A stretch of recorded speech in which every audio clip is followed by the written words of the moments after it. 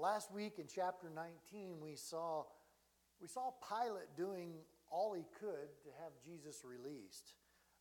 But he had this, as we saw, a fear of the crowd. And so we saw this physical act that he did of just washing his hands regarding that matter. He didn't want to be responsible for that. Obviously, he still is to some degree. As we discussed last week, we all are to some degree.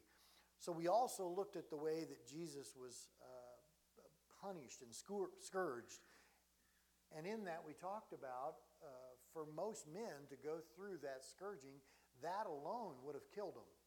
But we know that God had preordained Jesus was going to die on the cross for our sins. So therefore, whatever beating they put out, whatever scourging took place, it wasn't going to kill him because it wasn't according to God's plan for that to happen. So we talked a little bit about how badly he was beaten more than any man has ever been beaten, to the point of being unrecognizable. And then we see that Pilate then did that final act of giving in to the crowd as the crowd was chanting, "Crucify him, crucify him." And so we see in verse 16, chapter 19, then he delivered him to them to be crucified. So they took Jesus and led him away. Oswald Chambers has a quote that says, "All heaven is interested in the cross of Christ, all hell terribly afraid of it, while men are the only beings who more or less ignore its meaning."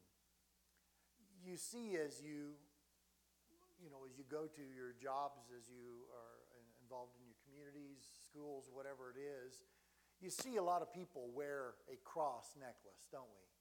And for those of us that have relationship with Jesus Christ, we know, we understand, we hold very dearly to us what that means, don't we? We recognize not only the seriousness of what took place, but we rejoice in it as well. For us, it's a symbol of thanksgiving and rejoicing because of what he did for us. I've always thought that it's interesting how that cross, that necklace, is such a great evangelism tool.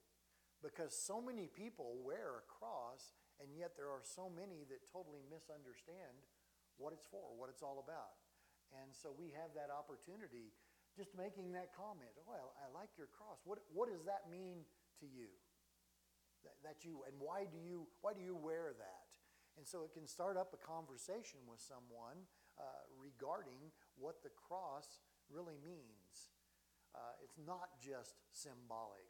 It's not just a piece of jewelry that helps someone focus, on God. It's something that we can wear for us to be able to use to let someone know that we are saved, that we have turned our life over to Jesus Christ. And so as we wear it, we also need to be prepared to explain what it's all about, don't we? How many of you here have no problem putting Christian bumper stickers and things on your car? How many of you just won't do it? Some people just won't. It's like, because then I'm accountable, right? It's like, if I put on a fish on the back of there and I cut somebody off in traffic, oh no, what's that going to do? So some of you just don't like to junk up your car with bumper stickers, whatever the case is. The cross is kind of the same thing. It's a symbol of something other than just religion. For us, it's all about relationship, isn't it? So today, most people think of the cross as a symbol of glory and victory. But in Pilate's day, the cross stood for the worst kind of rejection, shame, and suffering. Most of us, if not all of us here this morning, have heard many teachings, I'm sure, over the years regarding the crucifixion of Jesus. What was done, how it was done, the pain, the suffering that he endured. And we should never minimize that gruesome act, the details of his crucifixion.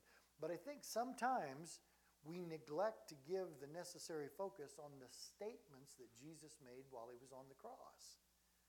In fact, the Lord made 7 distinct statements from the cross. Now, not all of those 7 are recorded in John's gospel, but again, has been our practice, and as it should be, we look at all 4 of the gospel accounts in harmony when we're looking at these things, so that we can get the full counsel of God's word concerning this particular event. Verse 17, and he, bearing his cross, went out to a place called the place of a skull, which is called in Hebrew Golgotha. Now, for those of you that have had the opportunity to go to Israel, there is a place that is considered to be the traditional place, at least from the Christian perspective, of where the crucifixion may have taken place. There's certainly a lot of credibility to that particular location.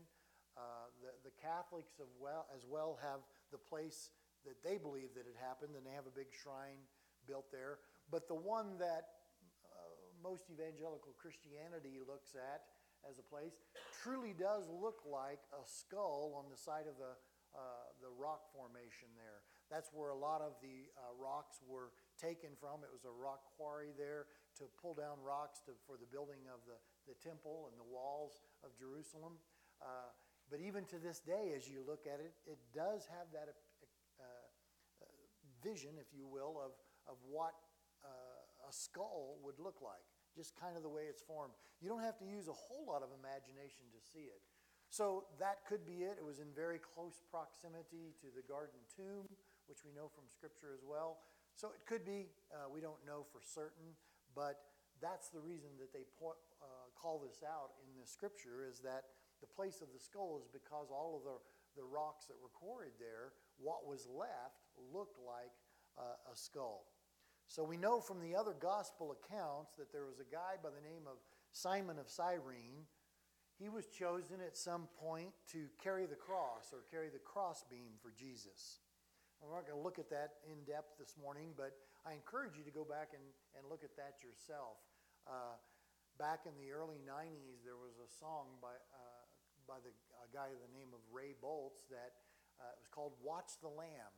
And I encourage you, maybe if you get a chance to look that up, listen to that song, because I think he really, and in the lyrics of that song, really captured this whole event for Simon of Cyrene. He had his 2 sons with him, Alexander and Rufus, which we don't know much about from Scripture, although when we get in the book of Acts, there is an Alexander mentioned, and there are some scholars that believe this was one of the sons of Simon of Cyrene that carried the cross. So, Watch the Lamb is the name of that song. You guys might want to check it out. It's really good. But Matthew chapter 16, verse 24 tells us, then Jesus said to his disciples, if anyone desires to come after me, let him deny himself and take up his cross and follow me. You've probably heard teachings on that before, but you think about that verse and you think about what Simon did having to carry the cross, and he had no idea of the significance of what he was doing, but it's just a neat picture for us of that relationship with Christ and we ourselves picking up our cross and following him. Verse 18, where they crucified him and 2 others with him, one on either side, and Jesus in the center. Now, I found it interesting. I don't know if you guys have seen this before, that in all 4 gospel accounts, there's really no reference whatsoever to how Jesus was crucified. But just to say, in all 4 Gospels, they crucified him or took him away to be crucified. They're just using that phrase or that terminology to define what took place. So in the Gospels, there's no mention of the nails in his feet and hands. There's no mention of the position of his body on the cross. There's no mention of the size or the height of the cross. The only detail that's given to us is that the cross stood between these 2 thieves hanging on a cross. And I find that very interesting as you look at that, because, again, most of the time when we teach or share about the crucifixion of Jesus, there's a lot of time, a lot of input regarding how it was done. Now, again, I don't want to minimize that at all, because we know it was just horrible. It was gruesome. The that what they did there. But I think maybe that it's because that they wrote in a manner that was current to their day. And that was that crucifixion was fairly common, wasn't it? So they knew if they just used the word crucifixion, most of the people, most of that audience would know exactly what that meant. You know, even Dr. Luke, who goes into great detail in his gospel account, he doesn't even go into that kind of detail on what it was all about. So I think it was just that it was a very accepted practice of punishment and death as the sentence was carried out on many, that they knew what it was. It would be understood in their writings what that was all about just by saying crucifixion. So there's not a lot of detail given to us regarding that. However, there were Jewish historians like Josephus and others that wrote about the crucifixion and how it was carried out in most cases. And then some years ago, they even discovered in some of their diggings in Jerusalem the skeletal remains of someone who had been crucified, and it confirmed where the nails were placed actually in the wrists and in the feet. So we have that information available to us, and it does help us to better understand just how gruesome and awful that was to die by crucifixion. But to stay with our text, I wanted us to look at what do the Gospels actually say about this scene? What is going on at this time? Rather than getting into any speculation that might lead us down another path, what does God's Word say regarding this? We know that he was nailed to a cross because he has the scars. He personally refers to the scars in the Gospel accounts, especially in John. Flip over real quick just a few pages to John chapter 20. Just a few pages to the right, John chapter 20, and we'll read that account, starting with verse 24. Now Thomas, called the twin, one of the 12, was not with them when Jesus came. The other disciples therefore said to him, "We have seen the Lord." So he said to them, "Unless I see in his hands the print of the nails, and put my finger into the print of the nails, and put my hand into his side, I will not believe." And after 8 days his disciples were again inside, and Thomas was with them. Jesus came, the doors being shut, and stood in the midst and said, "Peace to you." Then he said to Thomas, "Reach your finger here and look at my hands, and reach your hand here and put it into my side. Do not be unbelieving, but believing." So Jesus himself was referring to those scars, right? So we know that took place. We just know that it happened. But again, in the gospel accounts that we have at the time of the crucifixion, there were things that these writers were focused on, and those are the things that I want us to focus on as well. Have you ever thought about the fact that this is Jesus in his resurrected body after the crucifixion and the resurrection, and he has these scars? And we know that when we get to heaven, we'll have resurrected bodies, right? Did you know the only scars on anyone in heaven will be the scars that Jesus has? And that we'll have these perfect bodies. You know, I imagine what that'll be like myself. You know, I'm like, you've heard a lot of other pastors say, I think I'm going to look like a surfer dude or a Greek god or something like that, but blonde flowing hair, you know, crystal blue eyes. You know, I'll probably get up there and I'll have a hook nose and walk with a limp or something, you know. But it will be the body that God wants me to have, right? It will be that resurrected body. So we have in the written account of the four gospel writers a focus on not how the crucifixion itself was carried out, but more so a focus of what was going on and what was being said at the cross, more importantly. Again, for us, the focus should be upon what is documented for us in the text, not upon endless speculation of what we suppose or what may or may not have happened, okay? Verse 19, now Pilate wrote a title and put it on the cross, and the writing was, Jesus of Nazareth, King of the Jews. Then many of the Jews read this title, for the place where Jesus was crucified was near the city, and it was written in Hebrew, Greek, and Latin. Therefore the chief priest of the Jews said to Pilate, "Do not write the King of the Jews, but he said, 'I am King of the Jews.' And Pilate answered, 'What I have written, I have written.'" So basically Pilate's saying, I'm not going to change it. What I've written, it's going to stay, and this is what it says. So imagine, if you will, Jesus of Nazareth, King of the Jews, written 3 times in each one of those languages, Hebrew, Greek, and Latin, which would have been the common languages of the day. So as people walked by, they would see that sign, and most times, historians say, there was some type of a parchment that was placed on the cross or on the person themselves to define what their act was, what it was they were being punished for. And so in this case, you could see that the 2 guys hanging on each side would have said something about they were thieves or whatever, and Jesus would stand out, wouldn't it? Jesus of Nazareth, King of the Jews. Now, there were a lot that didn't believe that. There were some there at the cross that did, but nevertheless, that's what was placed on the cross. Now, about these 2 thieves that were on each side. We talked last week and the week before about a guy by the name of Barabbas that was released because it was the tradition at Passover that they could request that one of the prisoners that were currently in jail at that time would be released, and Rome would release them.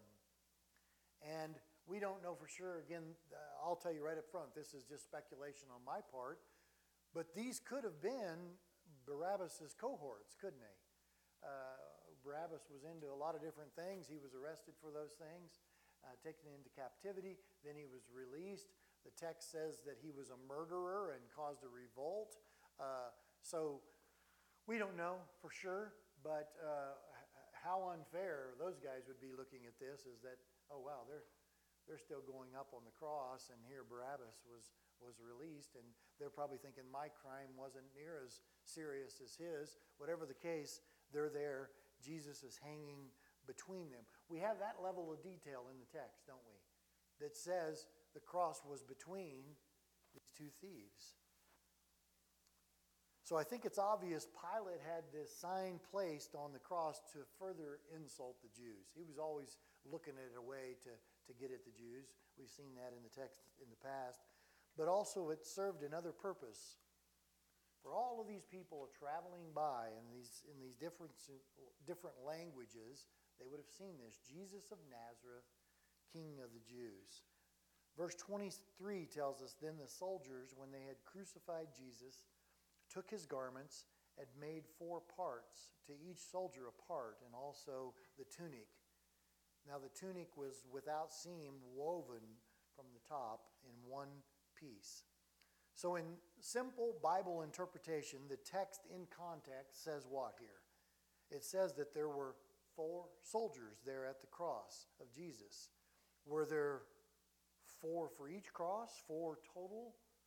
We don't know for sure, but we know that there were at least 4 there, at the foot of the cross of Jesus. So John points out also here that the tunic that Jesus had been wearing was without seam. So Jesus' seamless tunic should remind us of his role as high priest, because in Exodus chapter 28, it tells us that the high priest wore a seamless garment.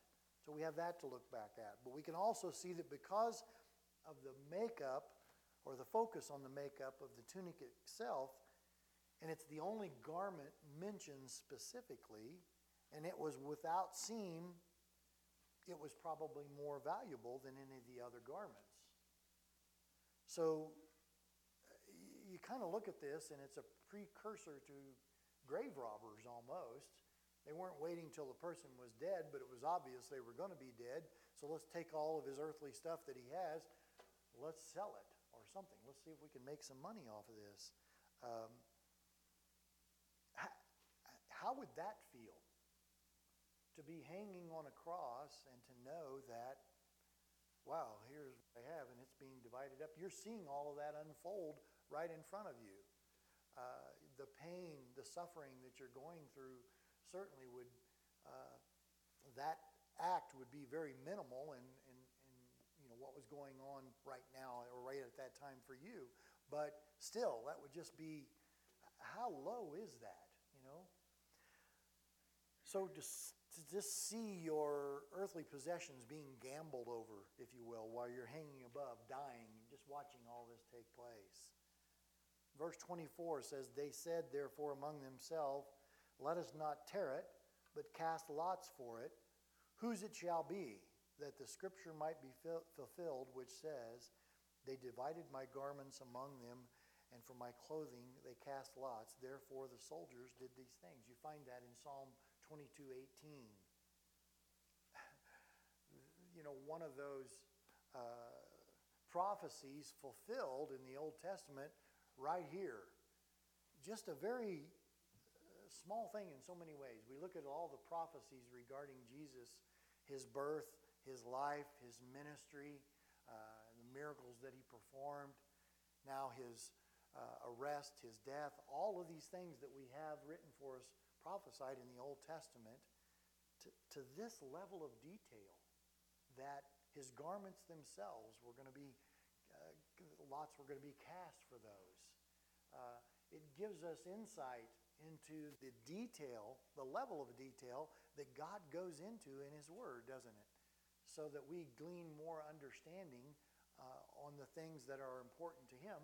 And we, in that, we see how the things that he had prophesied through the Old Testament are coming to pass in the New Testament. And it's a faith builder for us, isn't it? We read those things, we see them come to pass, and it builds our faith that we know that what God says is truth, it's going to happen, so we can trust in his word, we can trust in his promises. Verse 25 says, now there stood by the cross of Jesus his mother and his mother's sister, Mary, the wife of Clopas, and Mary Magdalene. Now the other Gospels reference other women being there. So from the text, we do not know that who all it was, who everyone that was there. We don't know that. We don't have that level of information. But what we do know is that there were a lot of women there. Where were the men? We don't know. There's some verses in the other Gospels that reference there were others that stood afar off. Could some of those have been his disciples? We just don't know. We don't have that level of detail there for us, but we know that there were women there. It says that Mary, the mother of Jesus, was there. And then there's Mary's sister, his mother's sister, who, if you look at the other gospel accounts, her name was Salome, especially Mark chapter 15, verse 40, you can find that. And Salome, it's interesting, is also referenced as the mother of Zebedee's sons. Who was Zebedee? From other scripture, we know that he was the father of the sons of thunder, James and John.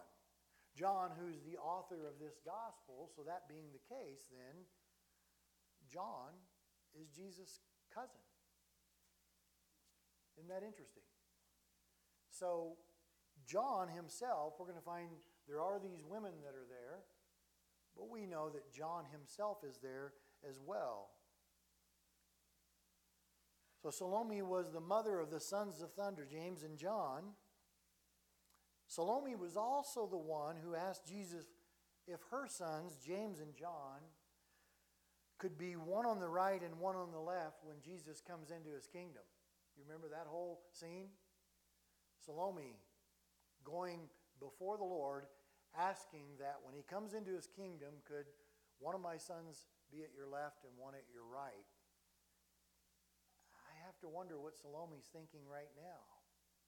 Standing there, seeing Jesus on the cross with a thief on his left and a thief on his right, wondering, wow, did she think back to that time when she had that conversation with Jesus?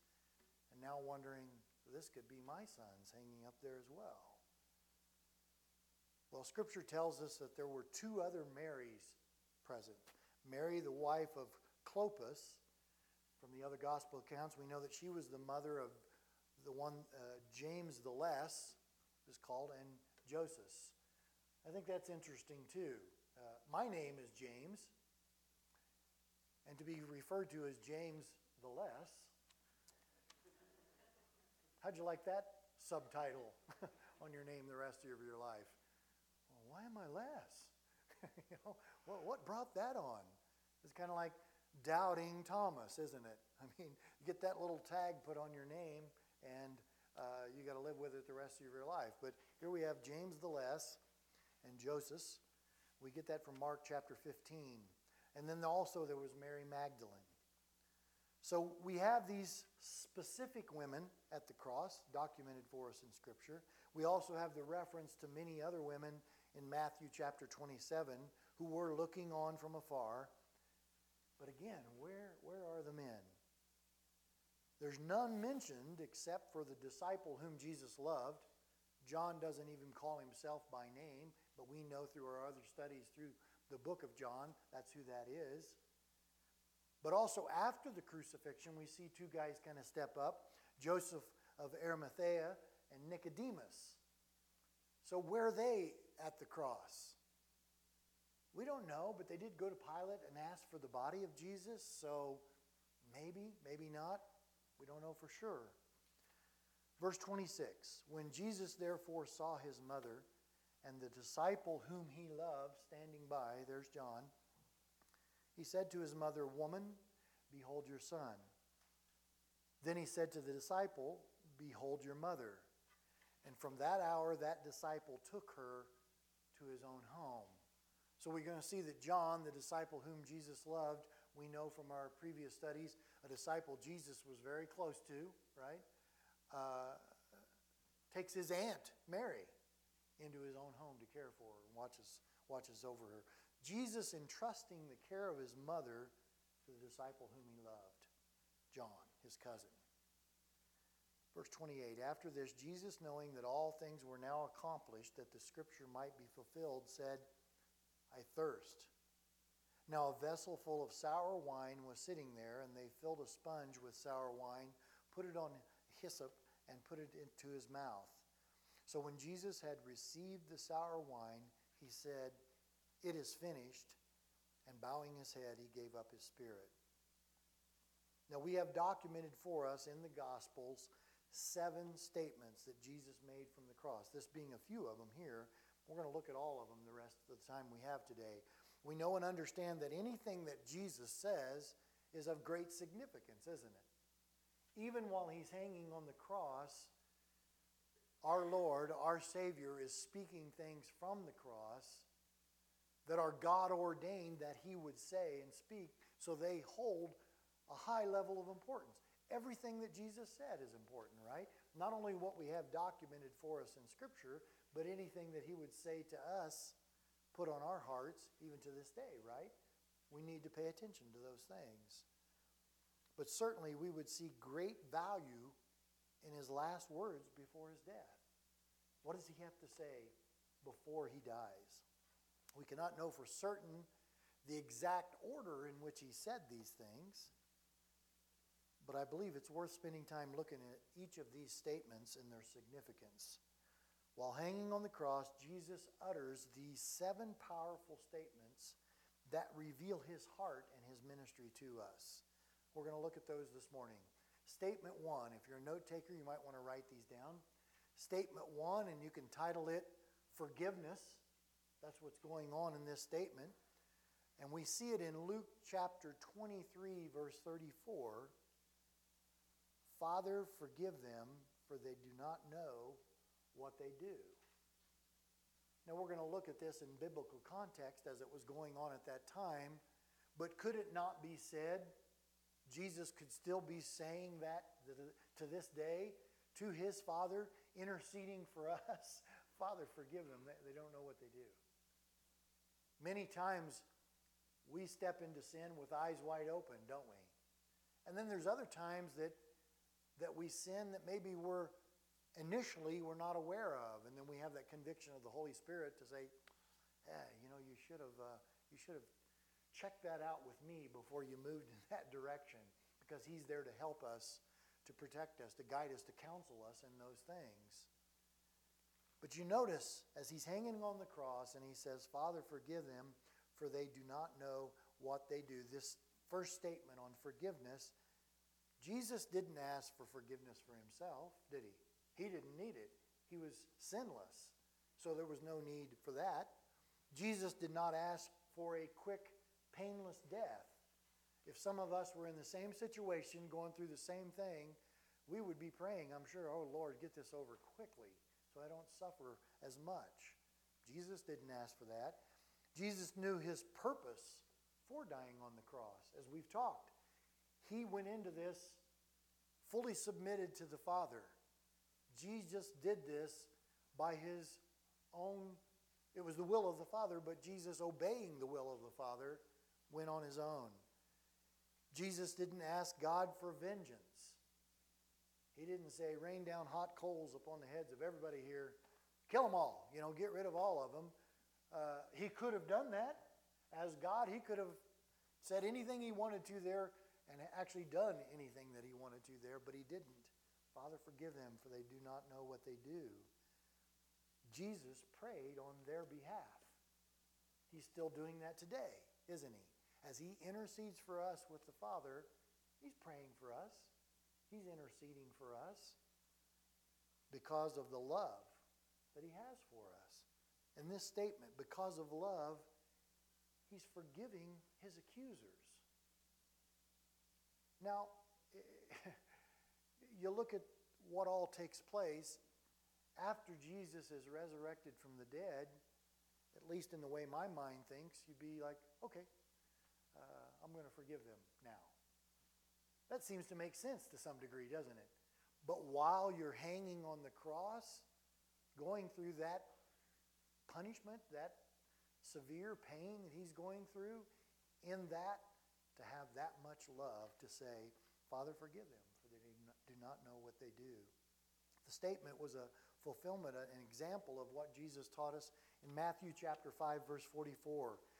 But I say to you, love your enemies, bless those who curse you, do good to those who hate you, and pray for those who spitefully use you and persecute you. Have you ever had any of that stuff happen to you? You ever had someone curse you? I didn't hear exactly what they said, but as I went by them on the road, it was obvious they were not happy with me. Do good to those who hate you. There are some hateful people in the world. And as we stand up for things like abortion, as we know we should, there are some real haters out there in regards to that, isn't there? Who spitefully use you and persecute you. You ever have somebody talk about you, make false statements regarding you? What is Jesus saying to do here? Love them. It's hard when we don't even like them, isn't it? Hard to love in that way, but we have this ultimate example of someone who has done wrong more than any wrong that's ever been done against us. Father, forgive them, for they do not know what they do. I think it's a great verse to quote to keep things in perspective for us, right? Again, as you're driving down I-25, somebody flies by you, cuts you off in traffic, just to say, Father, forgive them. They don't know what they're doing. Yeah. In fact, they have no idea what they're doing. No idea at all. So if Jesus could forgive those who persecuted him and in the way that he was persecuted, we can be confident that he can forgive us of our sins as well, right? That's why he's there.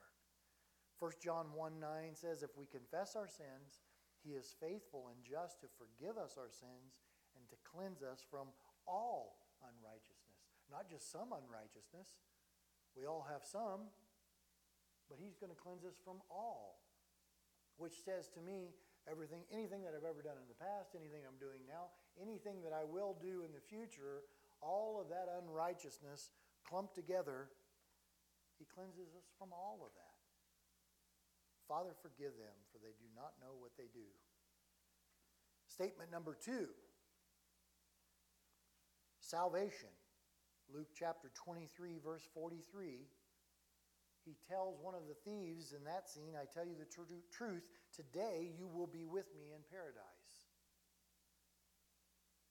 There's a lot of speculation from different religions, different doctrines, different theology regarding the cross, the crucifixion, and everything that took place there, that this was definitely not a deathbed confession, but a death cross confession, if you will. And how can that happen when there are those in different religions that believe you have to be baptized to be saved? Well, how does it work for this guy? Doesn't very well, does it? He certainly wasn't baptized, immersed in water the way we recognize baptism. But nevertheless, Jesus said, today you'll be with me in paradise.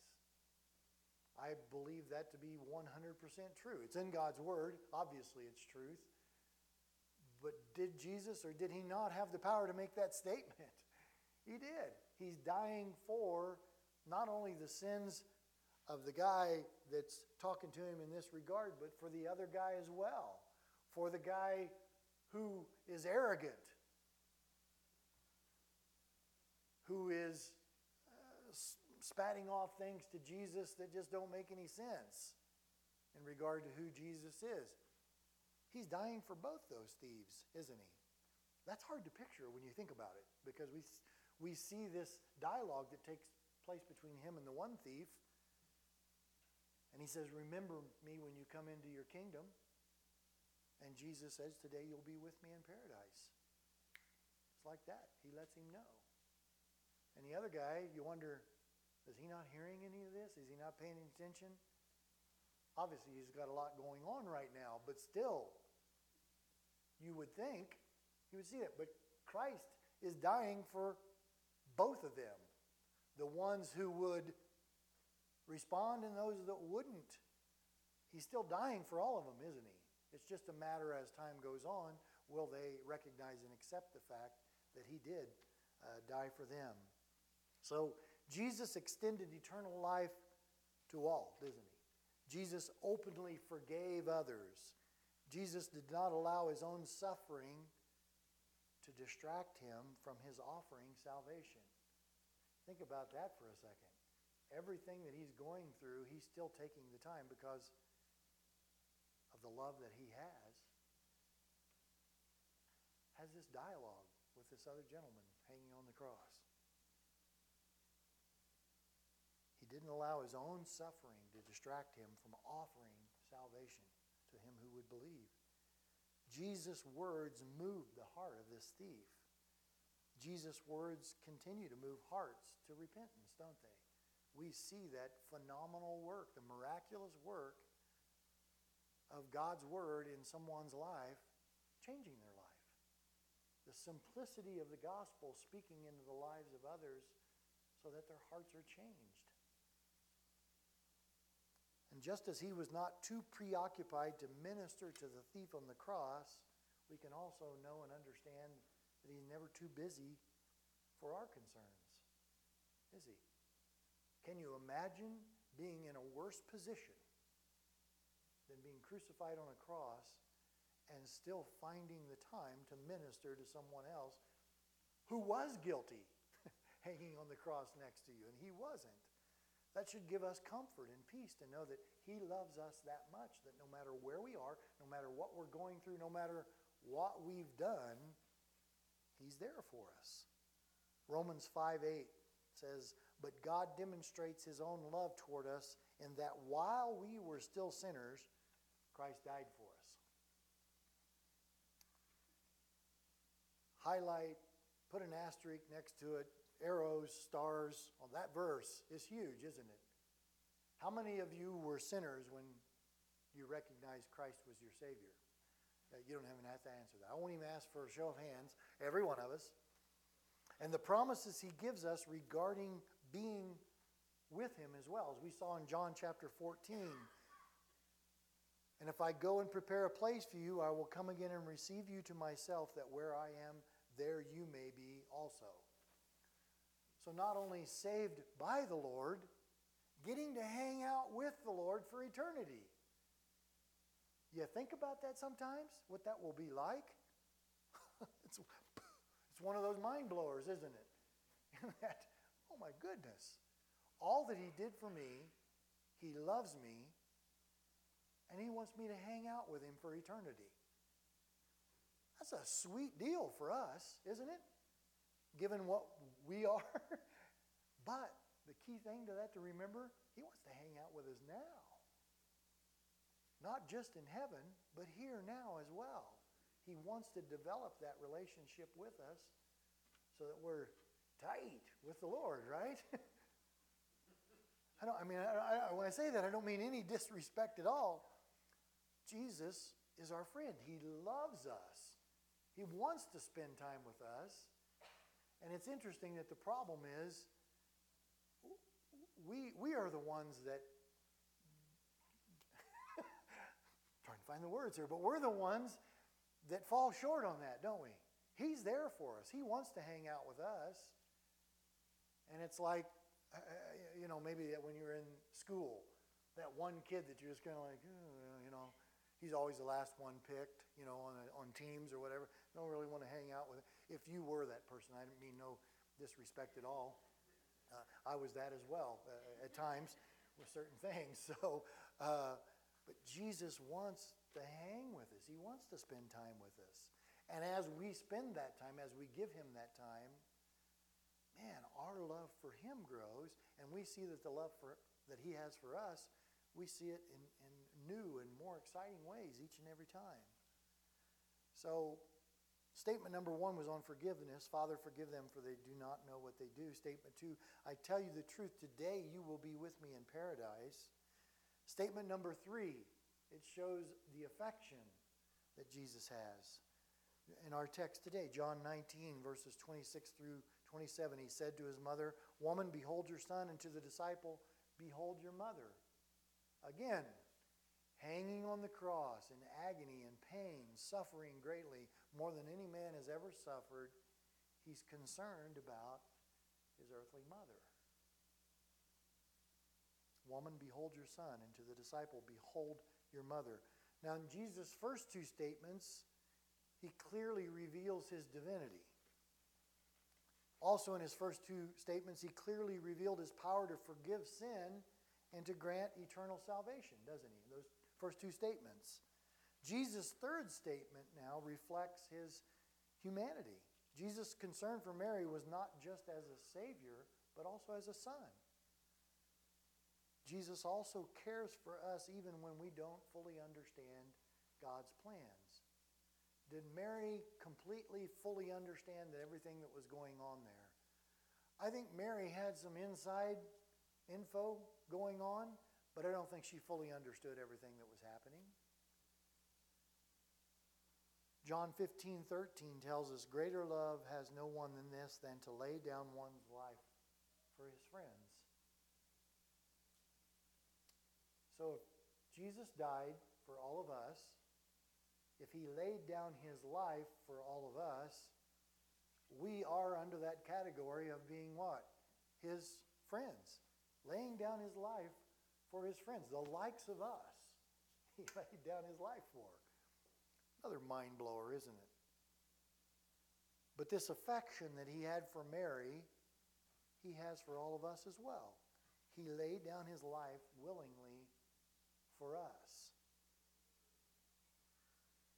We see, think about this picture. We see where Jesus is concerned for His mother and has John to take her into his home to watch over her, to care for her.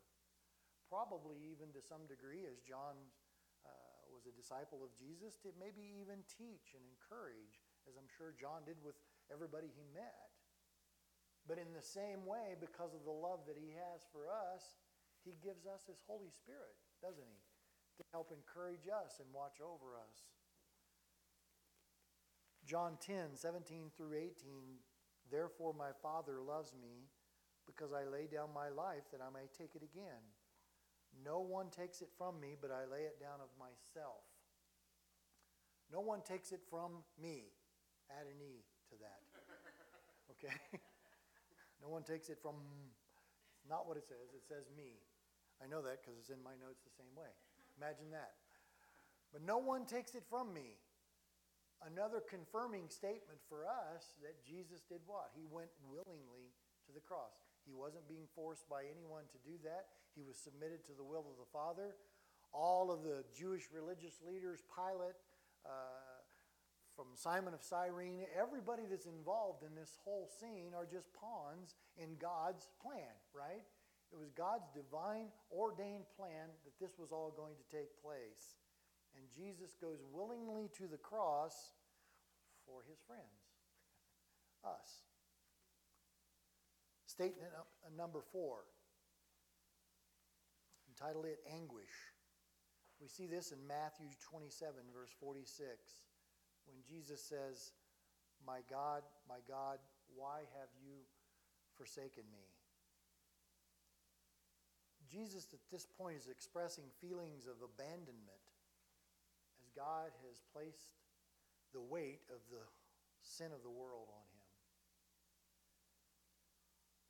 You know, we think about that sometimes, knowing that Christ died on the cross for our sin, and on the cross, all of our sins were put on him.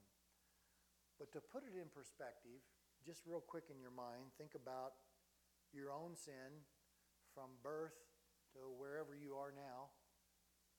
All of that sin combined, placed on Jesus. And then multiply that by the whole world for all time. Now we know with the Holy Spirit, when we sin and the Holy Spirit convicts us of that, the weight of that, it's heavy, isn't it? You ever been in a place where you've done something against someone and you feel guilty, you feel convicted about it, and that weight that's just on you, it's just dragging you down like you're carrying a dead body behind you, right? And you just can't get away. Oh, I just got to make this right. This is driving me crazy. It's just weighing me down. That's one sin. Can you imagine the weight of all sin for all time placed upon you?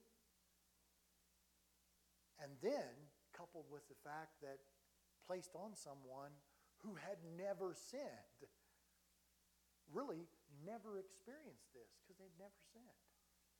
All of that sin poured out. We can understand why Jesus would say this, right? Yes, he went willingly to the cross. My God, why have you forsaken me? For the first time in eternity, God had to turn away from Jesus. God can't be in the presence of sin, right? He's holy. He had to turn away from his Son. Jesus was feeling that weight of sin. He was experiencing now for the first time in his life separation from God. And think about that for a second. If you go through life and you have never accepted Christ as your Savior, all of this that Jesus is feeling right now, the separation from God, you are going to experience that someday if you die before you've given your life to Christ. Hell is hell because it's separation from God. God's not there. Psalm 22:1. My God, why have you forsaken me? Why are you so far from helping me and from the words of my groaning? Another prophecy fulfilled in this particular scene that we're looking at. Jesus saying, my God, why have you forsaken me? Jesus, for the first time, was experiencing isolation from the Father. He knew it was his mission. It was the focus of his ministry. It was the reason that he came, but it still doesn't minimize what he's feeling, what he's going through right here.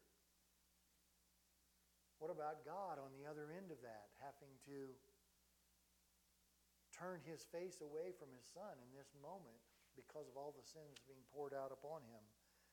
We know John 3:16 tells us God so loved the world that he gave his only begotten Son, that whoever believes in him should not perish but have everlasting life.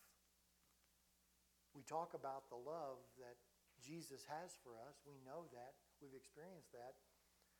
This verse, God so loved the world that he gave his Son for that very purpose. Statement number 5, the suffering. Again in John chapter 19, verse 28, our text this morning, Jesus says, I thirst. Think about after enduring 3 days of imprisonment, trials, floggings, and crucifixion, Jesus, the Son of God, who made the waters of the world, experienced extreme dehydration and thirst in this time. Now, obviously, he did thirst physically in this statement. Jesus fulfilled Psalm 69:21. But we also see the spiritual application as this. Psalm 42, verses 1 and 2, as the deer pants for the water brooks, so pants my soul for you, O God. My soul thirsts for God, for the living God. When shall I come and appear before God? Just look at that verse. It really encompasses what we can see Jesus would be feeling at this point. My soul thirsts for God, for the living God. When shall I come and appear before God? Again, we know that Jesus was carrying out the will of the Father, but we also know from our study in John, Jesus spent an immense amount of time with who? With the Father. Getting his direction, getting his marching orders for the day. It wasn't just a, what am I supposed to do today, God? And he gave him his orders. It was intimate time of fellowship with the Father. The closeness that's there. We can't even imagine that hardly, can we? We desire in our own lives, in our own hearts, to draw as close to God as we possibly can. But this relationship was different, wasn't it? This isolation that he's going through, this suffering. He says, I thirst. Jesus was thirsting for the presence and for the fellowship of the Father, as he had intimately known it up until this time. For us, when we're in a dry time, we know it's only living water that quenches our thirst, isn't it? Time with Jesus. Jesus said back in John chapter 7, if anyone thirsts, let him come to me and drink. He who believes in me, as the scripture has said, out of his heart will flow rivers of living water. When we're going through those dry times, this week, the leadership had the opportunity to go down to Tucson. That's a dry place down there. We went by, as we drive over these bridges, pretty good-sized rivers with nothing in them. They were dry. It's a very dry place down there. It was probably less dry during the time we were there than any time during the year. But it's a dry place, and we've all experienced that in our Christian walk. We're just, Lord, where are you? And he's where he's always been. It's just that we've gone to a dry area, haven't we? We've moved into an area of sin or something that separates us from him by our will, not by his. He desires to be right there with us. So in those dry times, to go to that well of living water, Jesus Christ, to be refreshed, to be renewed in him. Jesus was experiencing thirst himself. Certainly physically, we can understand that, but spiritually, not being with the Father, that intimate time with the Father. Statement 6, victory. Luke chapter 23, verse 46, he says, Father, into your hands I commit my spirit. This cry, Jesus' cry, was not the cry of defeat, but a cry of victory. Jesus' cry was not the cry of being conquered by death, but conquering death. Jesus' cry was not a cry of a person who was a victim of circumstances, but one who was in complete control of the circumstances. Jesus is willingly giving up his soul into the Father's hands, indicating that he was about to die and that God had accepted his sacrifice. Father, into your hands I commit my spirit. Hebrews 9:14 says, how much more shall the blood of Christ, who through the eternal Spirit offered himself without spot to God. He was the one-time, everlasting sacrifice for all, for us. 1 Corinthians 15:57 says, "But thanks be to God who gives us the victory through our Lord Jesus Christ." He was victorious, so we are victorious in Him because of relationship with Him. It's getting close to the end now with Jesus on the cross. Into your hands I commit my spirit. And statement number 7, entitled it Contentment. John chapter 19, verse 30. Jesus said what? It is finished. Tetelestai. It's finished. That word has a lot of different uses. It really has the same meaning. One of the most important is at that time, if you would imagine the rubber stamps that we have when we mark something paid. Think about it in that way. A rubber stamp that says Tetelestai, it is finished. Imagine you have bought something and you're in the process of paying it off. When it's paid, Tetelestai, debt paid in full. No other payment is necessary. It's done, it's paid for, it's complete. It's finished. How many times have we seen throughout the Gospel of John where Jesus talks about his hour, his time? My hour has not yet come. My time has not yet come. The hour is coming. The life of the Lord Jesus Christ, the sum total of all of his ministry and mission, was leading to this one final cry. Everything that he had said, through everything that we have studied so far, through all that's recorded for us in Scripture, all of those things leading up to this one phrase, right? It's finished. The last words meant the work the Father had given him to do was done. It was now accomplished. It was fulfilled. John 17:4 says, "I have glorified you on the earth. I have finished the work which you have given me to do." The Father had a plan for the salvation of all who would believe. And he carried out that plan with the one-time for all sacrifice of his Son, Jesus Christ. Hebrews 10:12 says, "But this man, after he had offered one sacrifice for sins forever, sat down at the right hand of God." If you study the priesthood in the Old Testament, and even during this time, there were certain duties, certain things that the priests had to do throughout the temple. And we know from what's been defined for us of what the tabernacle was like, what the temple was like, that in all those furnishings, you don't see no mention anywhere of what? A chair. There's no chair in the furnishings of the tabernacle or the temple. Why is that? Because the priests needed to be serving the whole time they were there, right? There was a continual serving, a continual sacrifice that needed to take place in order to keep that relationship with the Lord. Because that's what the Lord had commanded them to do, right? But what did Jesus do here? After he had offered one sacrifice for sins forever, what did he do? He sat down at the right hand of God. As our high priest, he could do that because the work was done, wasn't it? The sacrifice was complete. It was finished. There was nothing else to be done to be a covering for our sins. He completed it. It's finished.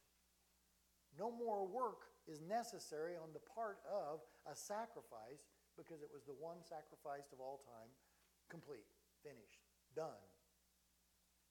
Think of any other words that come up with that. It's complete. You think about just things we do in our own lives. Maybe we've got some project we're working on. I look forward to the day when we go, it's complete, it's finished.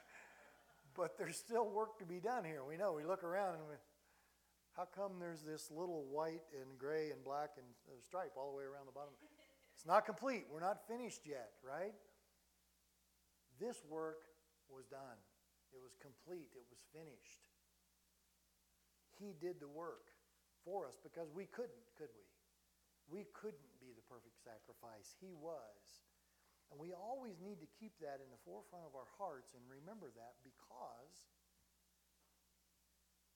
there's many times in our lives where we act like or we do things to the contrary of that, don't we? The sin has been paid for. To confess our sin, yes, there's guilt that goes along with that. We're convicted, we feel guilty of what we have done. But yet, He's the one that we can take it to and know that it's covered, right? Why do we delay? We shouldn't, should we? Oh man, I messed up. I'm going to take this right to Jesus because He died for that. But it also should put us in a place before we step into sin to recognize what? Before I go there, man, He died for that. Look what He did for me for that. Why don't I just stay away from that in obedience to Him? Why don't I just stay away from that out of thanksgiving and respect for what He did for me? It should cause us to ponder things more than maybe what we do at times.